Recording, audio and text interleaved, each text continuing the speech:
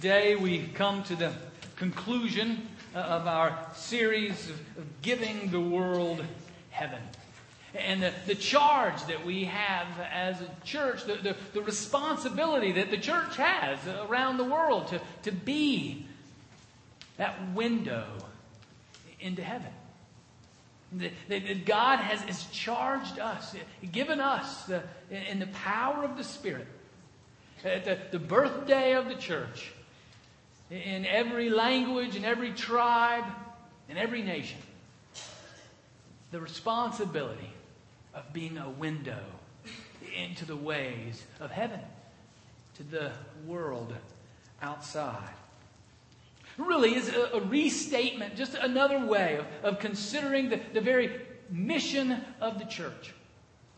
And for us, here on this street corner, in this place in time, we are pursuing that mission, to give the world heaven, as we learn to love one another in Christ, connected to one another in Christ, no matter our differences, in order to show the world the power of Jesus' love. We gather together to learn to serve the world like Jesus, no matter the cost. Again, demonstrating what we've just been singing, being that army of servants. Army of people characterized by a non-judgmental heart of care for those outside the church. And we then gather as a people regularly as well. Not only to connect, but to serve, but to celebrate. And to celebrate the love of Jesus in our lives and around the world, no matter the circumstances. And that's what we get to focus on today. That we get to give them heaven. We live in the perpetual party of heaven. And to use that word would maybe make us a little uncomfortable. Party is sort of a bad word. I want to make us a little uncomfortable because the Spirit in the New Testament is one that God is filled with joy and peace. C.S. Lewis even states in the Screwtape Letters, wondrous book if you haven't read it, where he talks about he writes a letter to the devils. They're trying to get God's people away from God, and they're writing back and forth. It's brilliant. Book. I read it about every 3 or 4 years. But here's what one of the devils says to the other devil about God. He's a hedonist at heart. All those fasts and vigils, all those crosses and stakes are only a facade, or only like foam on the seashore. Out at sea, out in his sea, there is pleasure and more pleasure. He makes no secret of it. At his right hand are pleasures forevermore. Now, what a mind-boggling thought, indeed, that God is a hedonist at heart, one who's characterized by joy, and one who gives pleasure to his people. Remember when Jesus entered the world in the incarnation. Remember the song of heaven? The angels were singing good news of great joy for all the people. That's the song of heaven at the birth of Jesus. And of course, the fruit of the Spirit, what we bear as the Spirit within us, is love, joy, and peace.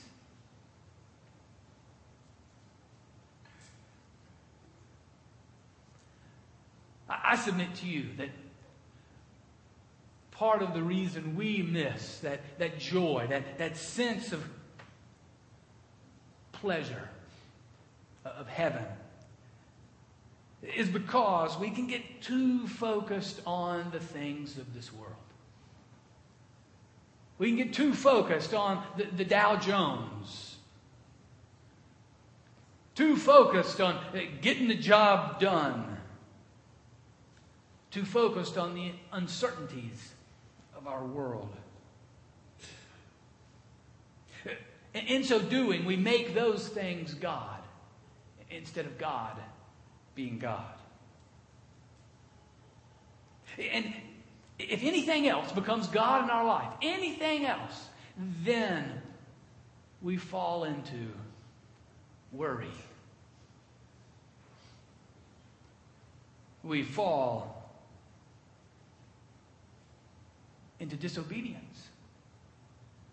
And it's worry and disobedience that rob us of the joy that the Creator has for us. I mean, Paul said it well in Philippians 4:4, right? Rejoice. Rejoice in the Lord. Rejoice in the Lord always. And again, I say rejoice. I'd say it twice. Must have been a problem even then. Rejoice in the Lord always. And again, I say rejoice. Have no anxiety about anything, but in everything, through prayer and supplication, let your requests be made known to God. And the peace of God, which surpasses all understanding, will guard your hearts and minds in Christ Jesus. The joy of heaven is something that we are to embody. As we are a window into the world, as we embody the joy of heaven so that the world might see, no matter what the circumstances, that God is still sovereign, God is still majestic, God is still beautiful, and we rejoice before Him. A couple passages that we'll look at a little more in depth here. We'll look at Revelation 19 and Psalm 70, and then we'll look at John 15. Let's pray together. Gracious God, thank you for your written word. Speak to us in this moment. May your Spirit so fill us and enliven us to celebrate you, to rejoice in you, no matter the circumstances around us. Help us to focus upon you and encourage one another in this time together. Speak to us. In the name of Jesus we pray. Amen. Revelation 19. It's in your pew Bible. If you want to turn there, or you can follow along on the screen. I'm going to read from verse 5 through verse 9. And again, this gives us a picture of heaven. It gives us a picture of the celebration and joy of heaven, of God's people at God's feet. From verse 5. It's found on page 1006. And from the throne came a voice saying, "Praise our God, all you His servants, and all who fear Him, small and great." Then I heard what seemed to be the voice of a great multitude, like the sound of many waters, and like the sound of mighty thunder peals, crying out, "Hallelujah! For the Lord our God, the Almighty reigns. Let us rejoice and exult and give Him the glory. For the marriage of the Lamb has come, and His bride has made herself ready. To her it has been granted to be clothed with fine linen, bright and pure. For the fine linen is the righteous deeds of the saints." And the angel said to me, "Write this, blessed are those who are invited to the marriage supper of the Lamb." And he said to me, "These are true words of God."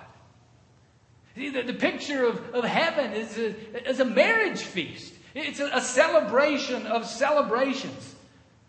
Now, with God the Father footing the bill, food that is opulent, clothing that is beautiful, fellowship and celebration with one another that is unending. That's the picture of heaven. A marriage feast, a party, a celebration together of enjoying the wonders of God's creation. My favorite picture of heaven is in Isaiah, Where Isaiah says that it's in heaven where the work of our hands is totally fulfilled. And there are times in the work of your hands, wherever it might be, that you're in the groove, you hit the sweet spot, where what you were washing came clean. What you were knitting was just right. What you were writing was right on. What you were building was beautiful. And that's the picture of heaven that Isaiah brings for us. One of fulfillment and satisfaction. And that's the joy, the party of heaven, that we get to demonstrate to the world. Whether it's in good circumstances or bad. I love it when Jesus, it's in Luke chapter 10, but Jesus meets with his disciples and sends them out in ministry. And they find great success. I mean, people are healed. People come to Christ. It's wondrous things that happen all around them. And Jesus gets with them and celebrates with them. Yeah, I saw the devil himself fall. But don't take your joy in that, he says. Don't take your joy in the circumstances around you. Take your joy in the fact that your name is written in the book of life. In good circumstances, we find our joy in focusing on God. And in bad circumstances, the same. David in Psalm 70, if you want to turn there on page 463, or again, you can follow along on the screen.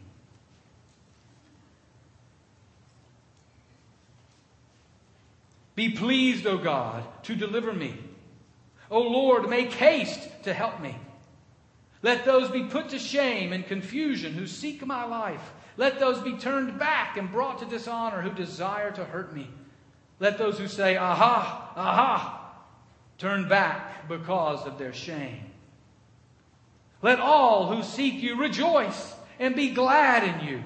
Let those who love your salvation say evermore, God is great. But I am poor and needy. Hasten to me, O God. You are my help and my deliverer. O Lord, do not delay. Had opponents all around him, provision that was waning, and yet in the middle of it all, what does David say? Let all rejoice and be glad in you, even in the worst of circumstances. To party like heaven isn't to deny evil. It's certainly not to try to sweep it under the rug. It's to recognize it face on. And say, yes, there is evil, there is injustice, there is wrong, there is pain, there is disappointment. There is distress and grief. Those are real. We're not denying them, we're not sidestepping them, but we're saying there is something even greater than whatever we face.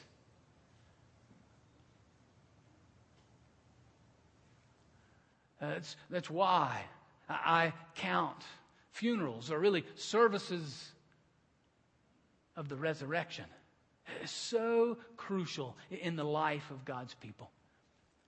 In the midst of death, in the midst of disappointment, in the midst of grief, we still gather to say, Jesus is alive.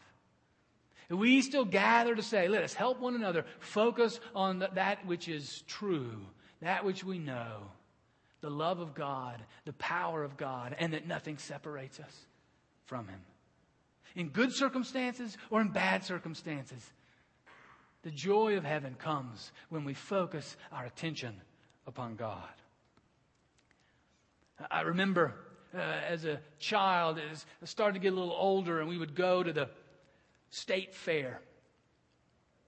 And regularly, as we got there, Dad would say, okay, if anybody gets lost, we're going to meet back at this spot.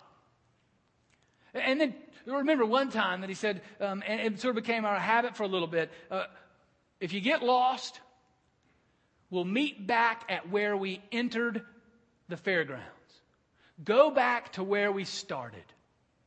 Go back to the entrance, to the entry point. And that worked. You're out, you're lost, you're in a slew of people, and you don't know what, where, who's, anywhere, and you just, okay, let me go back to where we entered. Let me go back to the starting point. And you go and you wait, and eventually somebody shows up. And you reunited. Yeah, that's a great illustration for us in life. That when we are in the midst of a slew of pain or struggle, confusion or lostness, go back to the entry point. Go back to where we came in. And as Christians, our entry point is the cross. That's where we go. We go back to the cross. That's where we entered from the kingdom of death to the kingdom of life. That's where we meet Jesus in the midst of pain and struggle. I mean, is there any greater injustice and pain than God dying on the cross? The innocent one suffering on our behalf. Is there any greater distress than there? And yet that is our entry point. In the midst of whatever our pain, in the midst of whatever we may be struggling with, we go back to the cross and know that Jesus is leading us through it. That He's been there and He didn't even deserve it. And the cross then always points us to the empty tomb and the power of the resurrection.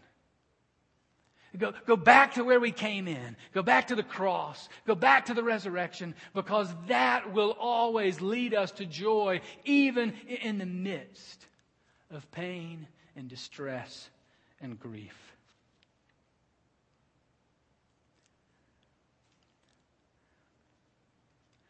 The joy of heaven is ours in this world when we focus our attention upon God in the midst of whatever circumstances we face. And the joy of heaven is ours on earth as we live in obedience to God instead of obedience to anything else. John chapter 15. Jesus says just that. Verses 9 and 10. It's found on page 878 in your pew Bible. I'm sorry, verses 10 and 11. If you keep my commandments, you will abide in my love, just as I have kept my Father's commandments and abide in His love. I've said these things to you so that my joy may be in you and that your joy may be complete. The very desire of Jesus, the very desire of our Lord and Savior is for His joy to fill us and for His joy to be complete, so that we again might be a demonstration of the joy of heaven to a world that is around us. And He tells us, if we obey the way of God, if we seek to live the way that God calls us to live, then that joy will be a fruit.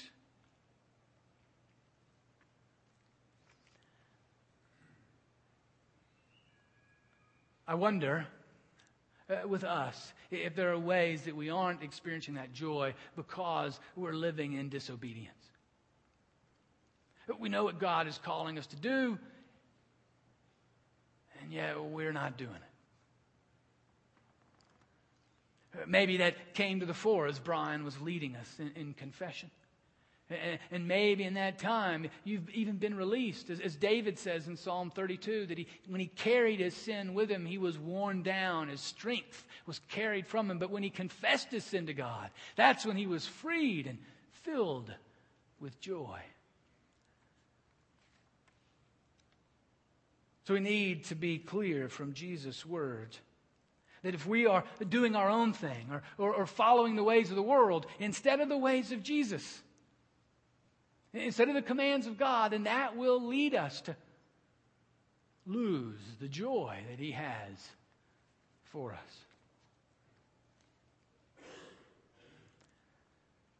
Now again, it doesn't mean that we obey, that we focus on God and everything works out hunky-dory. The circumstances may not change. They may even get worse. But as we focus on God, as we obey His commands, then the joy fills us even in the midst of circumstances that drain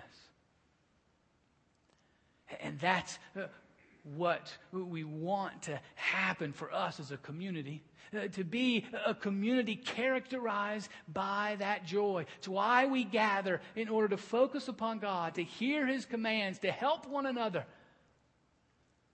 And it's not something that happens by ourselves.